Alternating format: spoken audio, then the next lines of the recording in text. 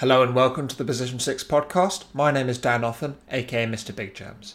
In this show, I get to know people involved in the Dota 2 scene and I talk to them about everything Dota related, aside from filling your quick bio with rave bands. Thanks once again for tuning in, and if you're listening for the first time, I do have a good number of great other episodes you can check out after or even before you listen to this, so head back through my short archives if you're after more Dota chat. My episode last week was with Heen, and I think it was a really good chat. This week's episode is with one of the best known Dota players and personalities, syndereN. syndereN is one of the few people to have attended every single international, having attended 4 as a player and 4 as a caster, and managing to commentate 2 finals in that time. He's been in far too many teams for me to list now without making the podcast about 10 minutes longer, but he's played with some of the all-time greats, and I think he's a really wonderful, underrated player. I recorded the interview on Thursday the 22nd of November, so just last week. So it is a little bit before some of the qualifying events I talk about with syndereN, which have now taken place, but I don't think there's anything that's actually out of date, so you shouldn't have to worry. The interview will start after this short song.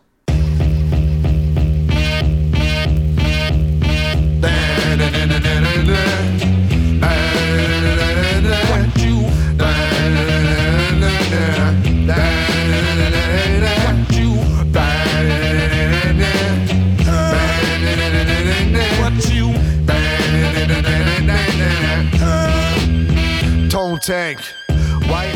What is it that you're up to at the moment? So right now I'm playing with my team. We're called Happy Guys. We've had one LAN attendance in Las Vegas, which is about a month ago, I think. You did pretty well at that, didn't you? Yeah, we got third, which most people expect us to get dead last. So it went fine. Were you one of those people expecting dead last, or were you expecting to do quite well? Honestly, I didn't really know what to expect going in. First of all, we were playing with a stand-in, and it would be our first LAN attendance with this team. I think all of the players in the team had played LANs before, but not having like massive LAN experience, so you don't really know how it's going to gel with everything. It's the first time all of our players even meet in person. Oh wow! Because we hadn't had any boot camps, but it turned out pretty good. So that was great. I was overall very satisfied with how the team functioned as human beings together on LAN. How did that team end up coming together? Basically, I wasn't sure if I was going to play right at the start of the season or not, so I was just looking around, seeing, okay, what opportunities are there, what players are available, is there anything meaningful that we can put together? And then I started contacting them and building this up from the ground myself. That's exciting. I've played with none of them before, so it's very new. Yeah, you've played with a huge number of players over your career, so is it always important to you to play with new players and new talent? Not necessarily. There's definitely people I've played with in the past that I would play with again. It's more, I think, building a successful team right now, it's very good to have a mix of experience and new players. So, because you get a different perspective, the more experienced players will maybe be a little bit more conservative in their thinking and their playing and in how they approach drafts, whereas some of the newer talent they obviously play extremely many pub games, trying to get noticed, and they get accustomed to a different kind of game than people that play a lot of practice do. So it's good to have this kind of mix so you can get the best of both worlds in a way. I think it's a recipe that other players will also say been successful. You've seen prior success stories, right? You saw Samil going into EG, DAC. You saw OG picking up Thompson, who had very limited competitive experience before TI. It's good to look for these new players. It's also about when it comes to the personalities and the attitude players have toward the game, I think something good can be said about these new upcoming players that really want to prove themselves, because they're very willing to listen and don't have necessarily as much of an ego as some of the more experienced players, because they don't have the accomplishments, right, to maybe give themselves that ego. So it can be really good to keep things in check. You can't have too many chefs in the kitchen. At the same time, you need to have at least one. So yeah.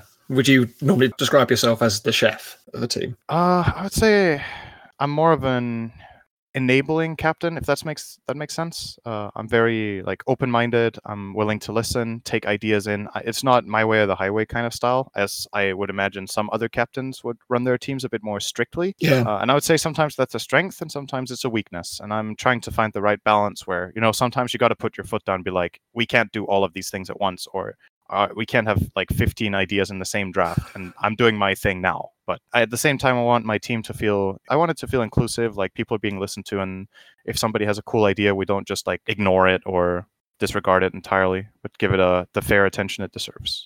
So in this team, you've got, in terms of players that I was previously aware of, it's you and Illidan, who I've been a fan of for a long time. Where do you think kind of Illidan is in his career at the moment? What's kind of led him to this team? Good question. He's mainly been playing in CIS teams, actually almost exclusively, I think, until this point.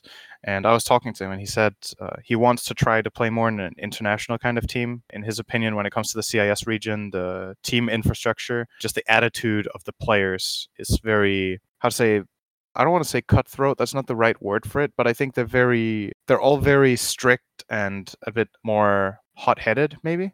When it comes to it. So if teams start having trouble winning games or troubles with slumps and inconsistencies, this is his story. It's not mine, because I've never, I haven't played in a CIS team. But the way he made it sound is that people are way more likely to, just get angry with each other, flame, lose motivation, want roster shuffles all the time. And the reason I'm kind of buying into this idea and believing it is that, in the past, I've been scrimming a lot of these CIS teams, and sometimes we would play a team, and then 1 week later we scrim them again, and they have 2 new players. And 1 week later we scrim them again, and they have another 2 new players. And you're like, okay, what's going on here? Like, how little attention span do you guys have? But you can't say the same for everyone, right? Because there's obviously some other CIS players that have more of the qualities that I would be looking for example. But from his experience, it seems very unstable. I guess you can look at a team, so their most successful team, Inverters Pro, who have been together for a long time, but it often feels like it's so aggressive and close to it that the only reason they've stayed together is because they've been so very successful over these past few years. They're very good. Yeah, exactly. It's easier to stay motivated and stay together if you're winning a lot or getting a lot of at least top 3 finishes. And VP have been amazing for like 2 years. So, stay consistently. I was going to ask about them in the Kuala Lumpur major. Do you think they were deserving winners of it? Did you watch much of the major? Just a decent amount. I think the top 3 was the right teams. And I think, when it gets to that stage and these teams play against each other, a lot of the time in these competitive games, it's about who figures out the meta of the grand finals the faster. Like, okay, what kind of heroes is it we need? Who has the best creative idea on the spot? It went to all 5 games, right? And it was very close. I would say both Secret and VP deserved to win. I don't think there was a team that was significantly better than the other. They were both very, very good. And yeah, VP won this time. I think last time the 2 faced in the finals, I believe Secret maybe won. I'm not 100% sure. But they've had their fair share of top 3s over the last year. So, of course, it's about the day. Yeah. And EG got 3rd, yeah? Yeah, they did, yeah. To just rephrase what I said before a little bit, I think EG were a little below the other 2. So I think that was a deserved placement for them. They didn't, it wasn't a fluke that they placed over the other teams. I just think 3rd was probably the perfect placement. When you look across the tournament and how the games were played, I think EG placed exactly where they should. One more question on Kuala Lumpur while we're on it. Would you say there are any surprises and teams performing particularly well or particularly badly from what you'd have expected? I think I would have expected LGD to do better. They placed 5th, 6th. I think they were a team going into the tournament that probably a lot of people would have expected top 3. Apart from that, somebody who overperformed. It's hard to say with a team like NIP, right? They go in, there's a lot of the best teams in the world. NIP haven't looked like fantastic. They've looked good, but they even had a stand-in, but things worked out very well with Mind Control. And then some people were like, NIP only placed high because Mind Control played like a god. But it also takes a good team to make a player look good. So you can't give him all the credit, and who knows how well they would have played with 33. It's always a speculation. And you can never count PPD out, I think. Of course not. It's not a coincidence. I wouldn't call NIP top 4 a fluke. At the same time, I don't know if they could realistically have gone further than this in this tournament. They were close with EG, though, so maybe. They were really close, who knows? Yeah. They did very well. So going back to your team again, so talking about the kind of the newer players in it, what's your process? Across your career, one of the questions I've written down is that you've discovered so many talents. There's been people like, I believe, Keizu and so on who have played with you over the years. Yep. What's been your process for discovering new people? Well, mainly the main things I've been looking for is obviously when you play Dota a lot and you play a lot of public games, you run into some names over and over again. And depends what kind of role I'm trying to fill in the team, what I'm looking for. Because you can have an incredibly mechanically skilled player on a role, and then he can have other shortcomings. But for example, what I can say with Yapsor at the time when we were making what would then become Escape Gaming that we went to TI6 with, was I'd been playing some games with and against him in public games, and he was very impressive. And I don't only look at mechanical skill, I look about if you look at people play a decent amount of games, you can kind of get a read on how they think about the game. Like, what do they value? It's almost like a fingerprint that every player has. If you follow them enough, you can get into the mindset of how they approach the game. And it's important when you build your team that you don't have 5 greedy players that all just want to hit creeps, right? Because then nothing is ever going to happen in the game.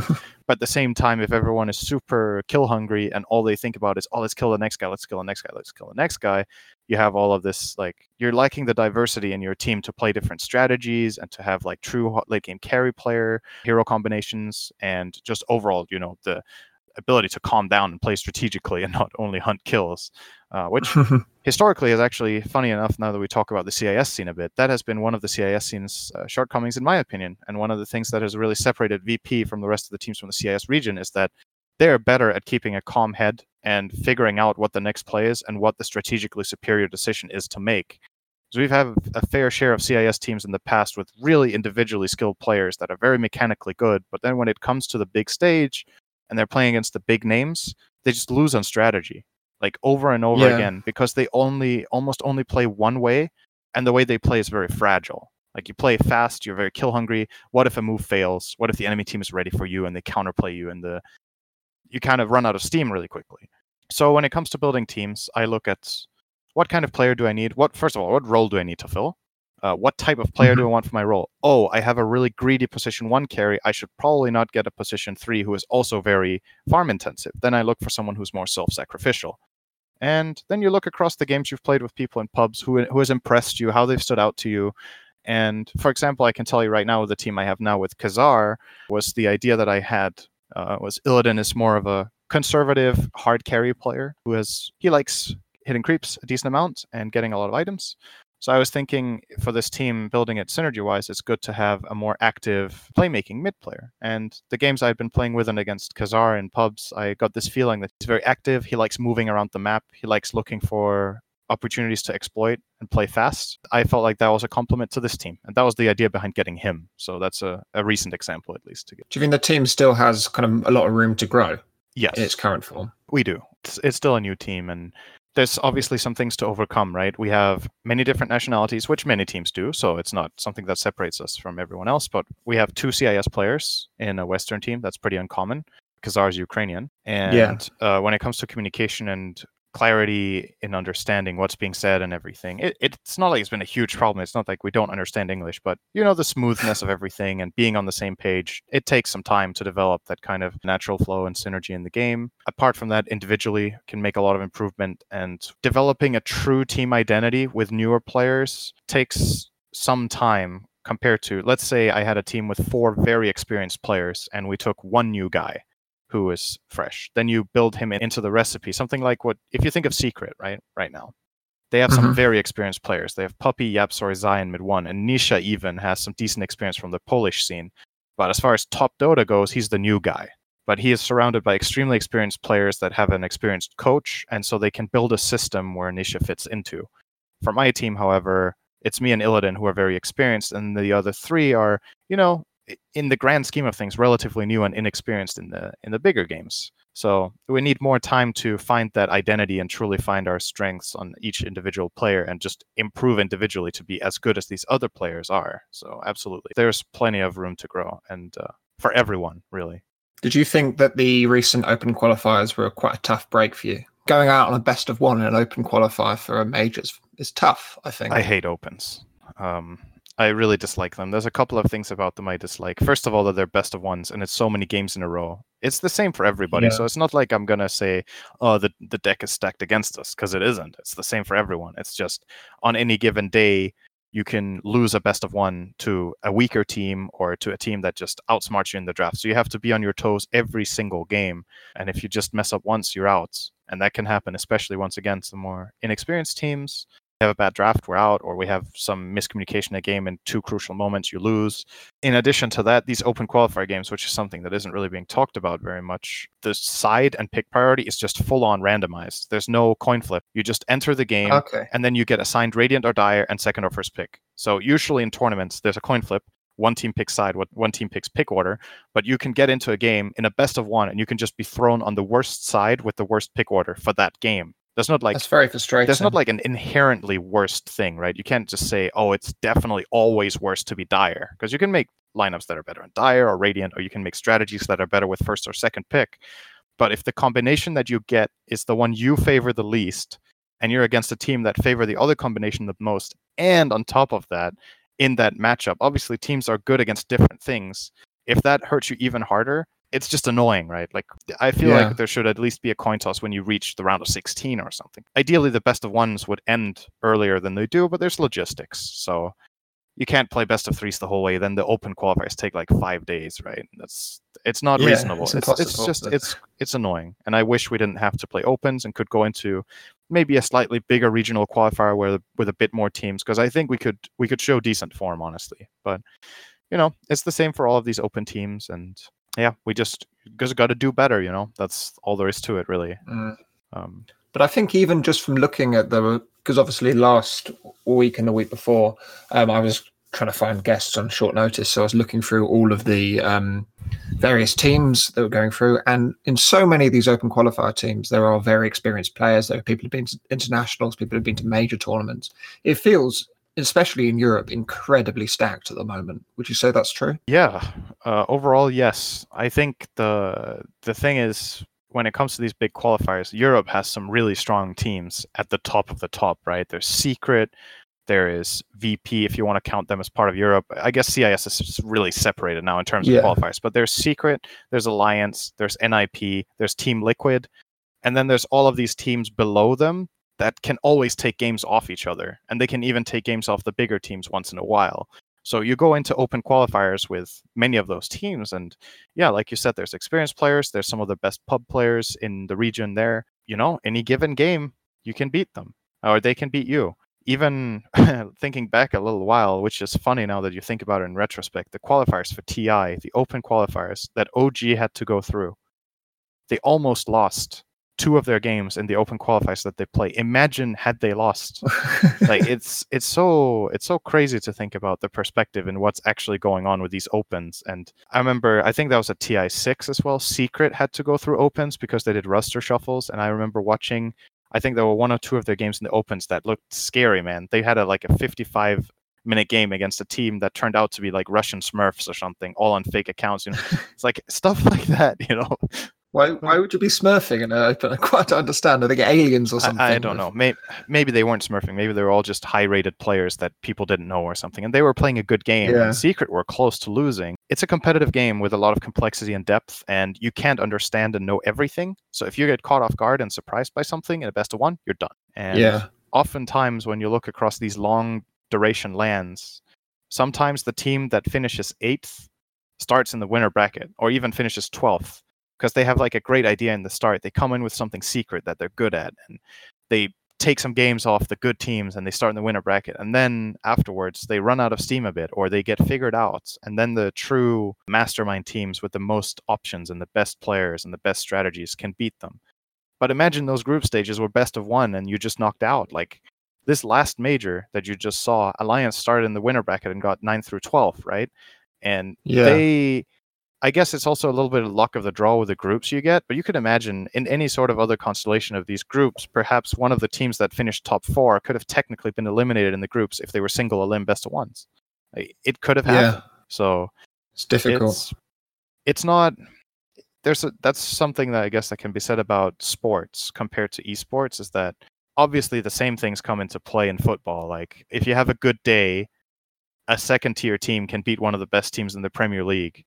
But it's not like because they come in with some sort of crazy strategy where they play with a different ball, and the wind is coming in from the right, and then, oh, by the way, they got lucky, a rune spawned on the sideline, This stuff, it's not really the same thing. So it's more, I would say in a way, in sports, it's more consistently the stronger team that wins. It's less likely to have these major upsets. They still happen, of course, but the dynamic of the games are just so different. Our rules and the way our game works is just so much infinitely more complex and deep that it's difficult to always get the expected outcome. And that's why we get funny stories sometimes. Upsets are great. Don't get me wrong. I like upsets. Oh, they are good. The more games, the less upsets, right? Yeah, exactly.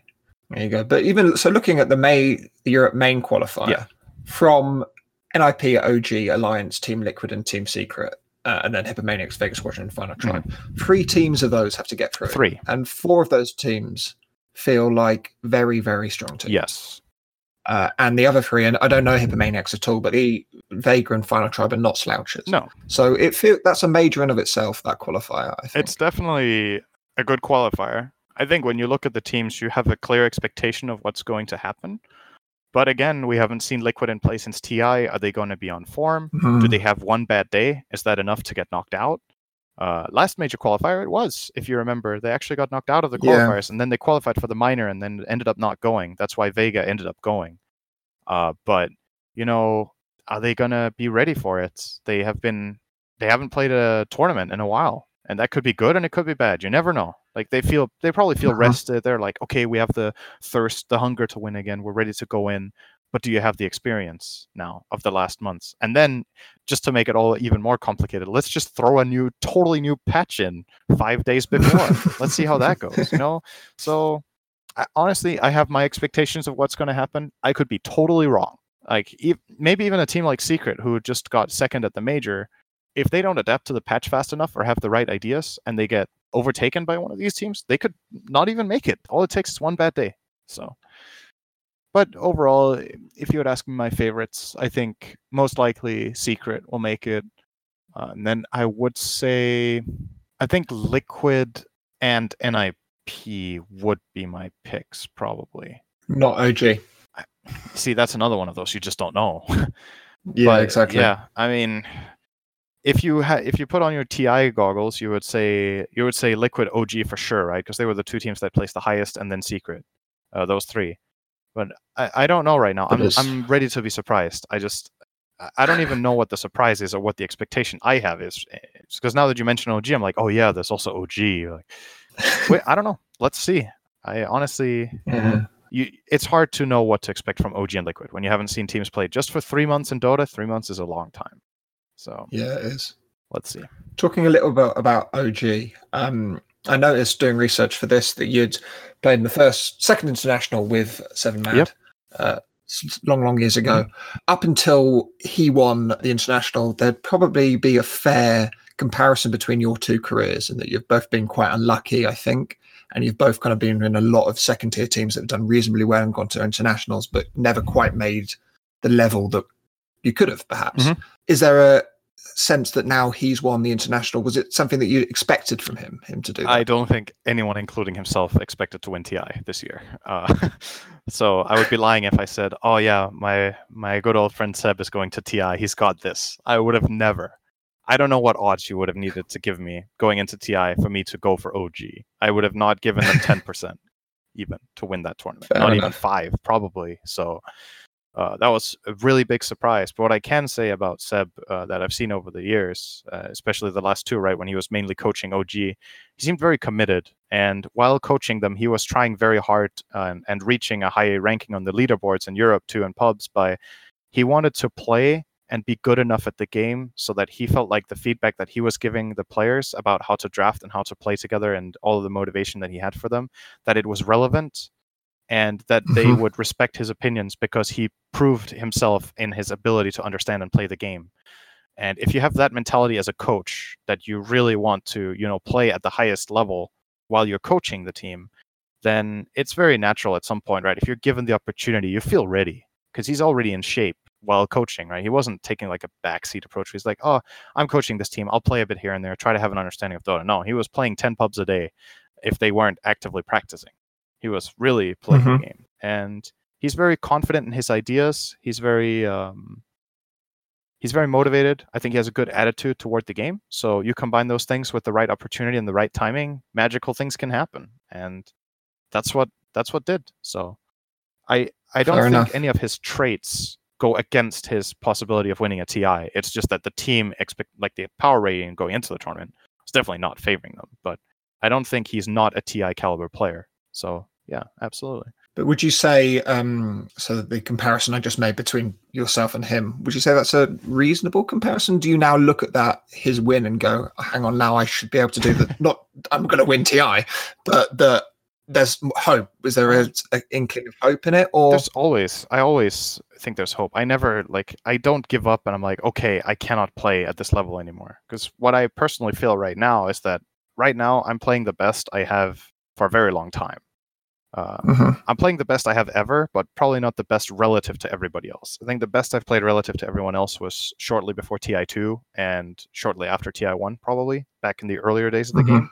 But I think I definitely play better now relative to the field than I did a year ago, than I did 2 years ago. And That's good. I took that break between TI3 and after TI3, I was out of play for like a year and a half or something, completely out of competitive play. And it takes some time to build yourself back up. Then I got into TI6, which was great. I don't really think too much about it as an active way of motivating myself that, Matt did it, I can do it too. I feel like I can, and I need to put in the work. It's a mix of work and luck, honestly. There's some luck. Like, do you get the perfect chemicals between the players? Chemical. Do you get the perfect chemistry?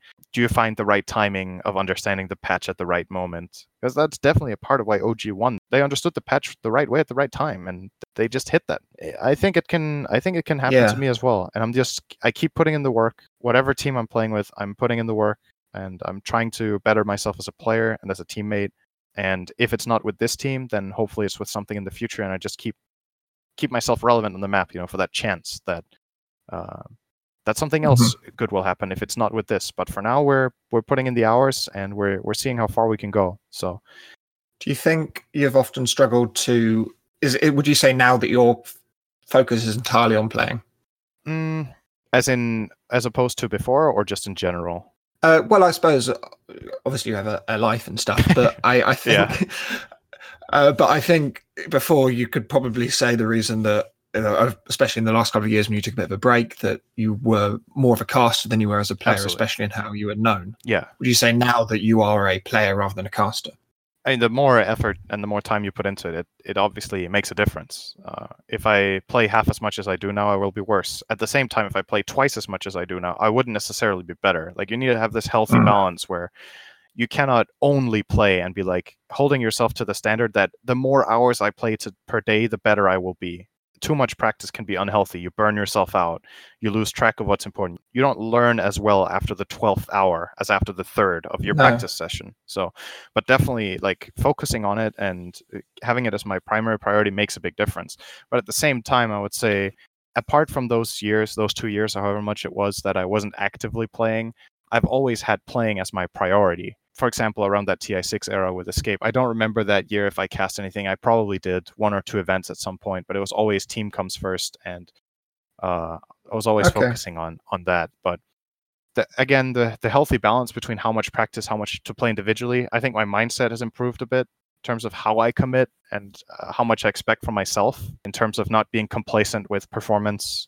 I would probably fell victim to that back in the day, especially around the TI3 times, where I felt like it was okay that I wasn't playing amazing because I was focusing more on like strategy and drafting and whatnot. But you still can't just be like, I'm okay with not playing well because I can compensate for that. You have to play well.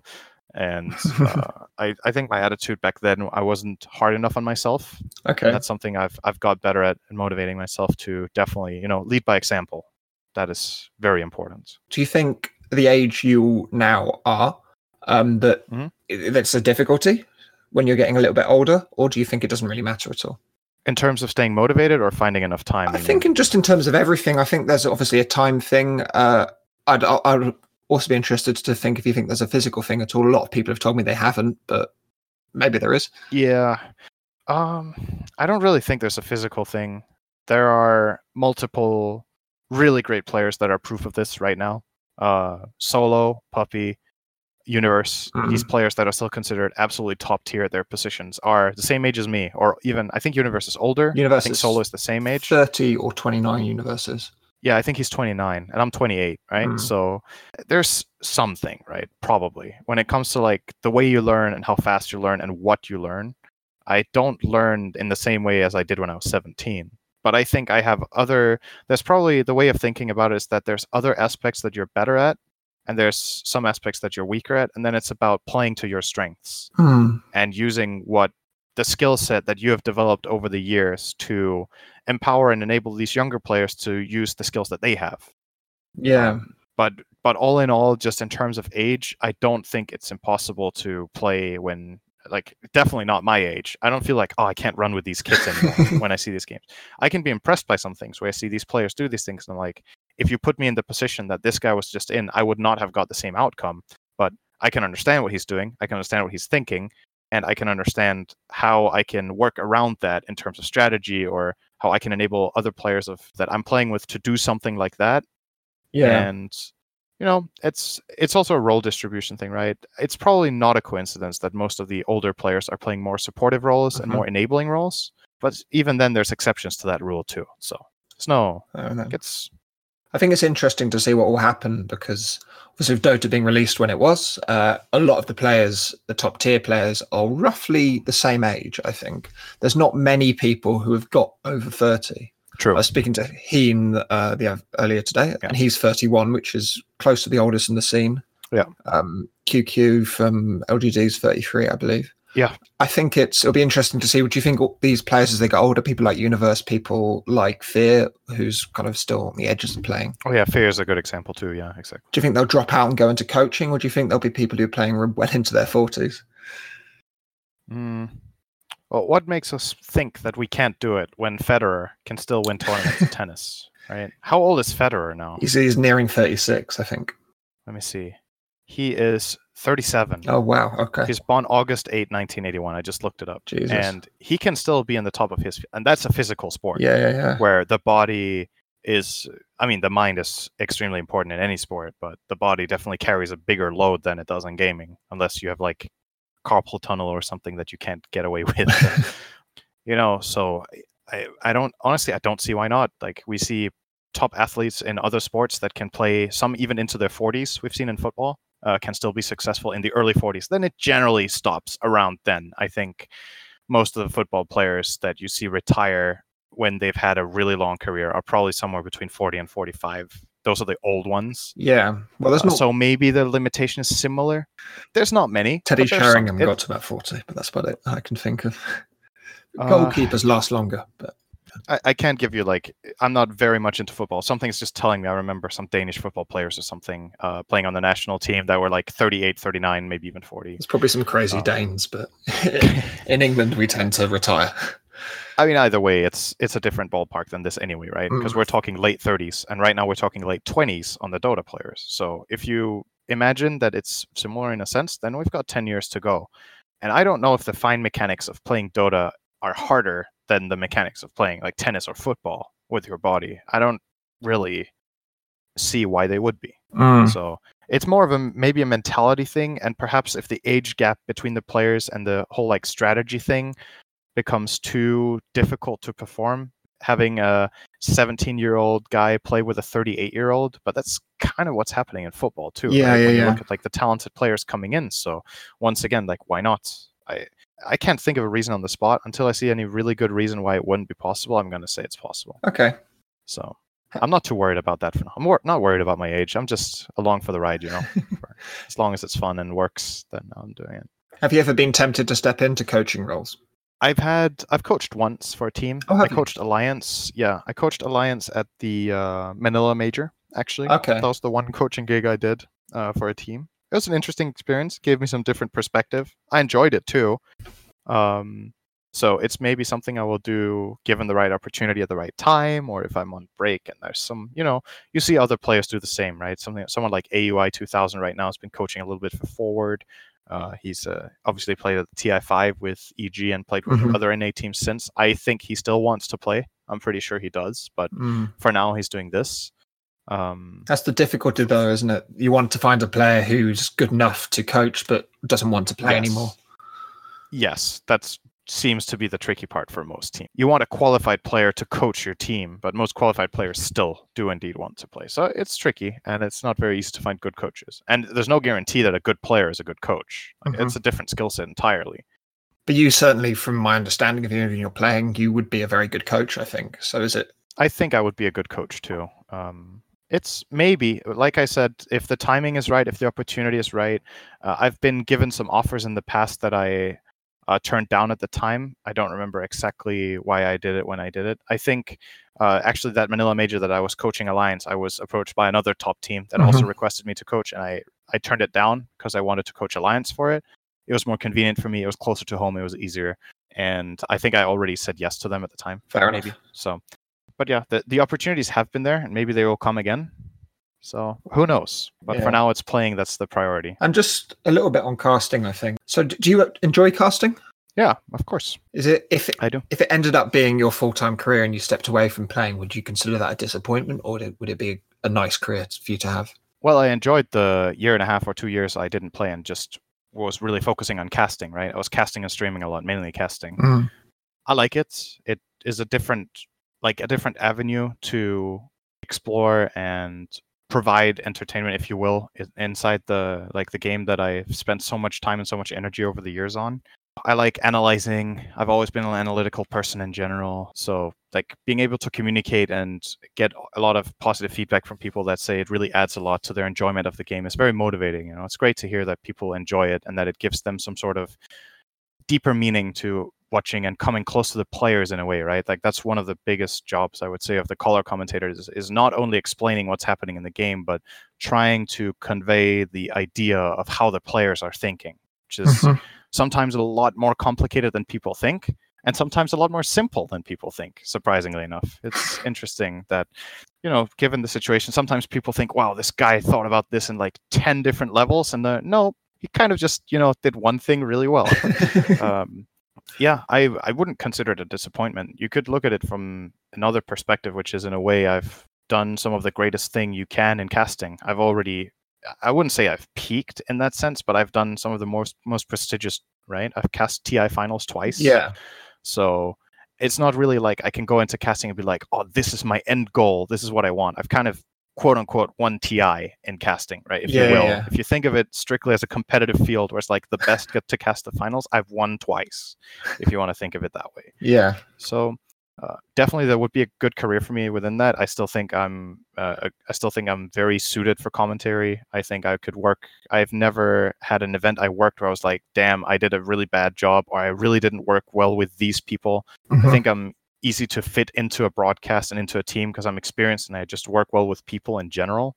So yeah, absolutely, that is something I could do. But again, it's about what motivates me and what drives me, right? Right. It's playing. So yeah.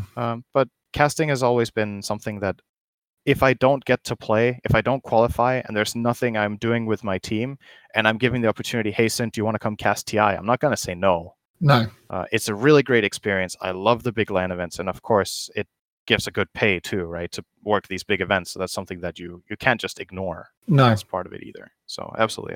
I love the game. And LANs are something special. You know, you hang out with so many different people that share your passion, and the players are obviously super experienced and knowledgeable about the games. It's not the same as just going down the street and talking to some people. It's something else. We share a different bond, if you will. It's good to hear. The person that you're best known for casting for is Toby. I would say you probably cast most of him out of anyone. What do you think makes you and Toby work particularly well together as a pair?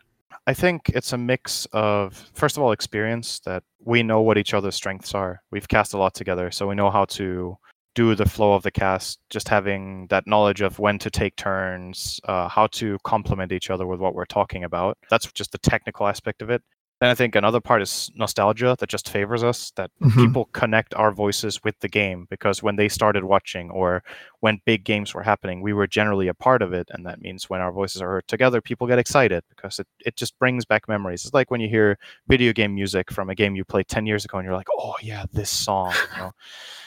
I guess there's a part of that too, and it plays in. We're just like it's part of the game in a way at these events. So yeah, that doesn't mean I don't enjoy casting with other people, and I think I am good at casting with other people too. It's just it's the pairing that people are most used to, have heard the most, and connect with the most. You've attended either casting or playing. You've attended every single international. Am I right in thinking? Correct. Is there any ones that you'd say is your favorite international out of all of them? I think if I had to choose just spontaneously, what comes to on top of my mind is TI3. The atmosphere and the storylines of that were something special, because the trade-off that inevitably happens with these big events is it costs and it gives something to switch arenas to something bigger. What we had at Benaroya Hall at TI2 and TI3 was a more intimate atmosphere. It's like, I think the audience was 2,500 big, which isn't that big, but it was a symphonic orchestra hall. The players were closer together. The fans were actually kind of mingling with the players walking around. The production, like the whole thing was more. It was smaller, but the atmosphere in that hall was amazing because the acoustics undeniably add something to the experience, and acoustics in a symphonic orchestra hall is something else than in a sports stadium. It does not compare what that feeling was like. On top of that, the crowd was super engaged. At the time, it was the whole storyline of this grand finals with Alliance versus Navi was spectacular. The final game 5 was super exciting. Anything could happen. Like all of those things culminated into a very exciting last day. Apart from that, I think the last TI was really good too. A lot of people considered it the best TI ever, or at least one of the best. And I would agree with that. Just quality of games, excitement, storylines, the game itself being played. Probably those two, if you put me on the spot. And I guess TI3 still wins a bit, maybe. I don't know why one has to win anyway. Like, it's just good tournaments. So. What do you think about the next one being in China? Are you looking forward to it? I'm curious.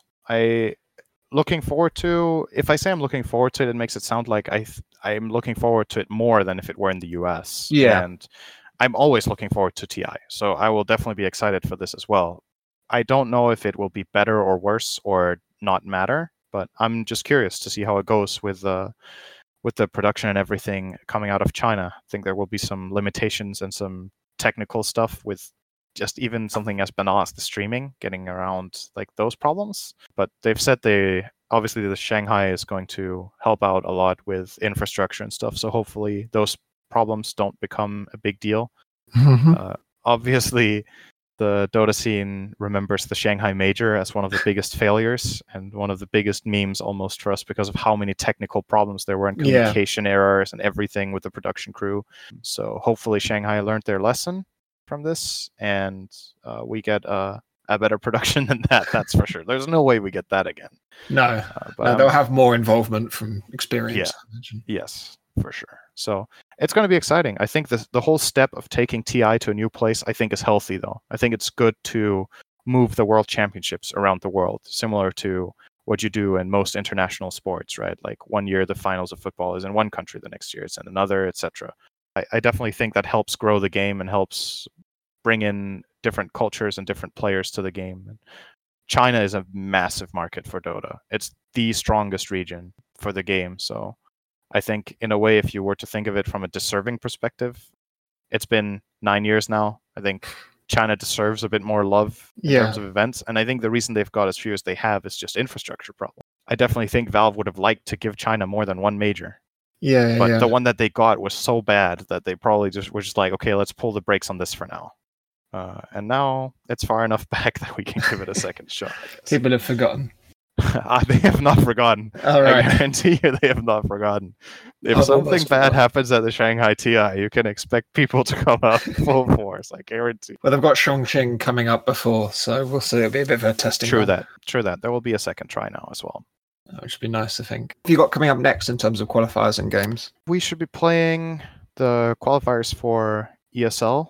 The next ESL, the Katowice one, I believe it is, on Saturday, actually, the 24th. Oh, wow. The open qualifier starts. So this is a very new patch. We'll just see how it goes. Like, honestly, we're going to practice. We're going to get some strategies ready and see how good they are. Probably get super surprised by something being way stronger than you think or way weaker than you think. Any brief thoughts on the new patch? I'd rather not share so much about that yet because our team wants to keep our reads to ourselves about it. Obviously, people have their own feelings right now in public games about what heroes are broken or what strategies seem insane. But it's always different when it comes into competitive play. Some things turn out to be pretty weak or really strong, surprisingly.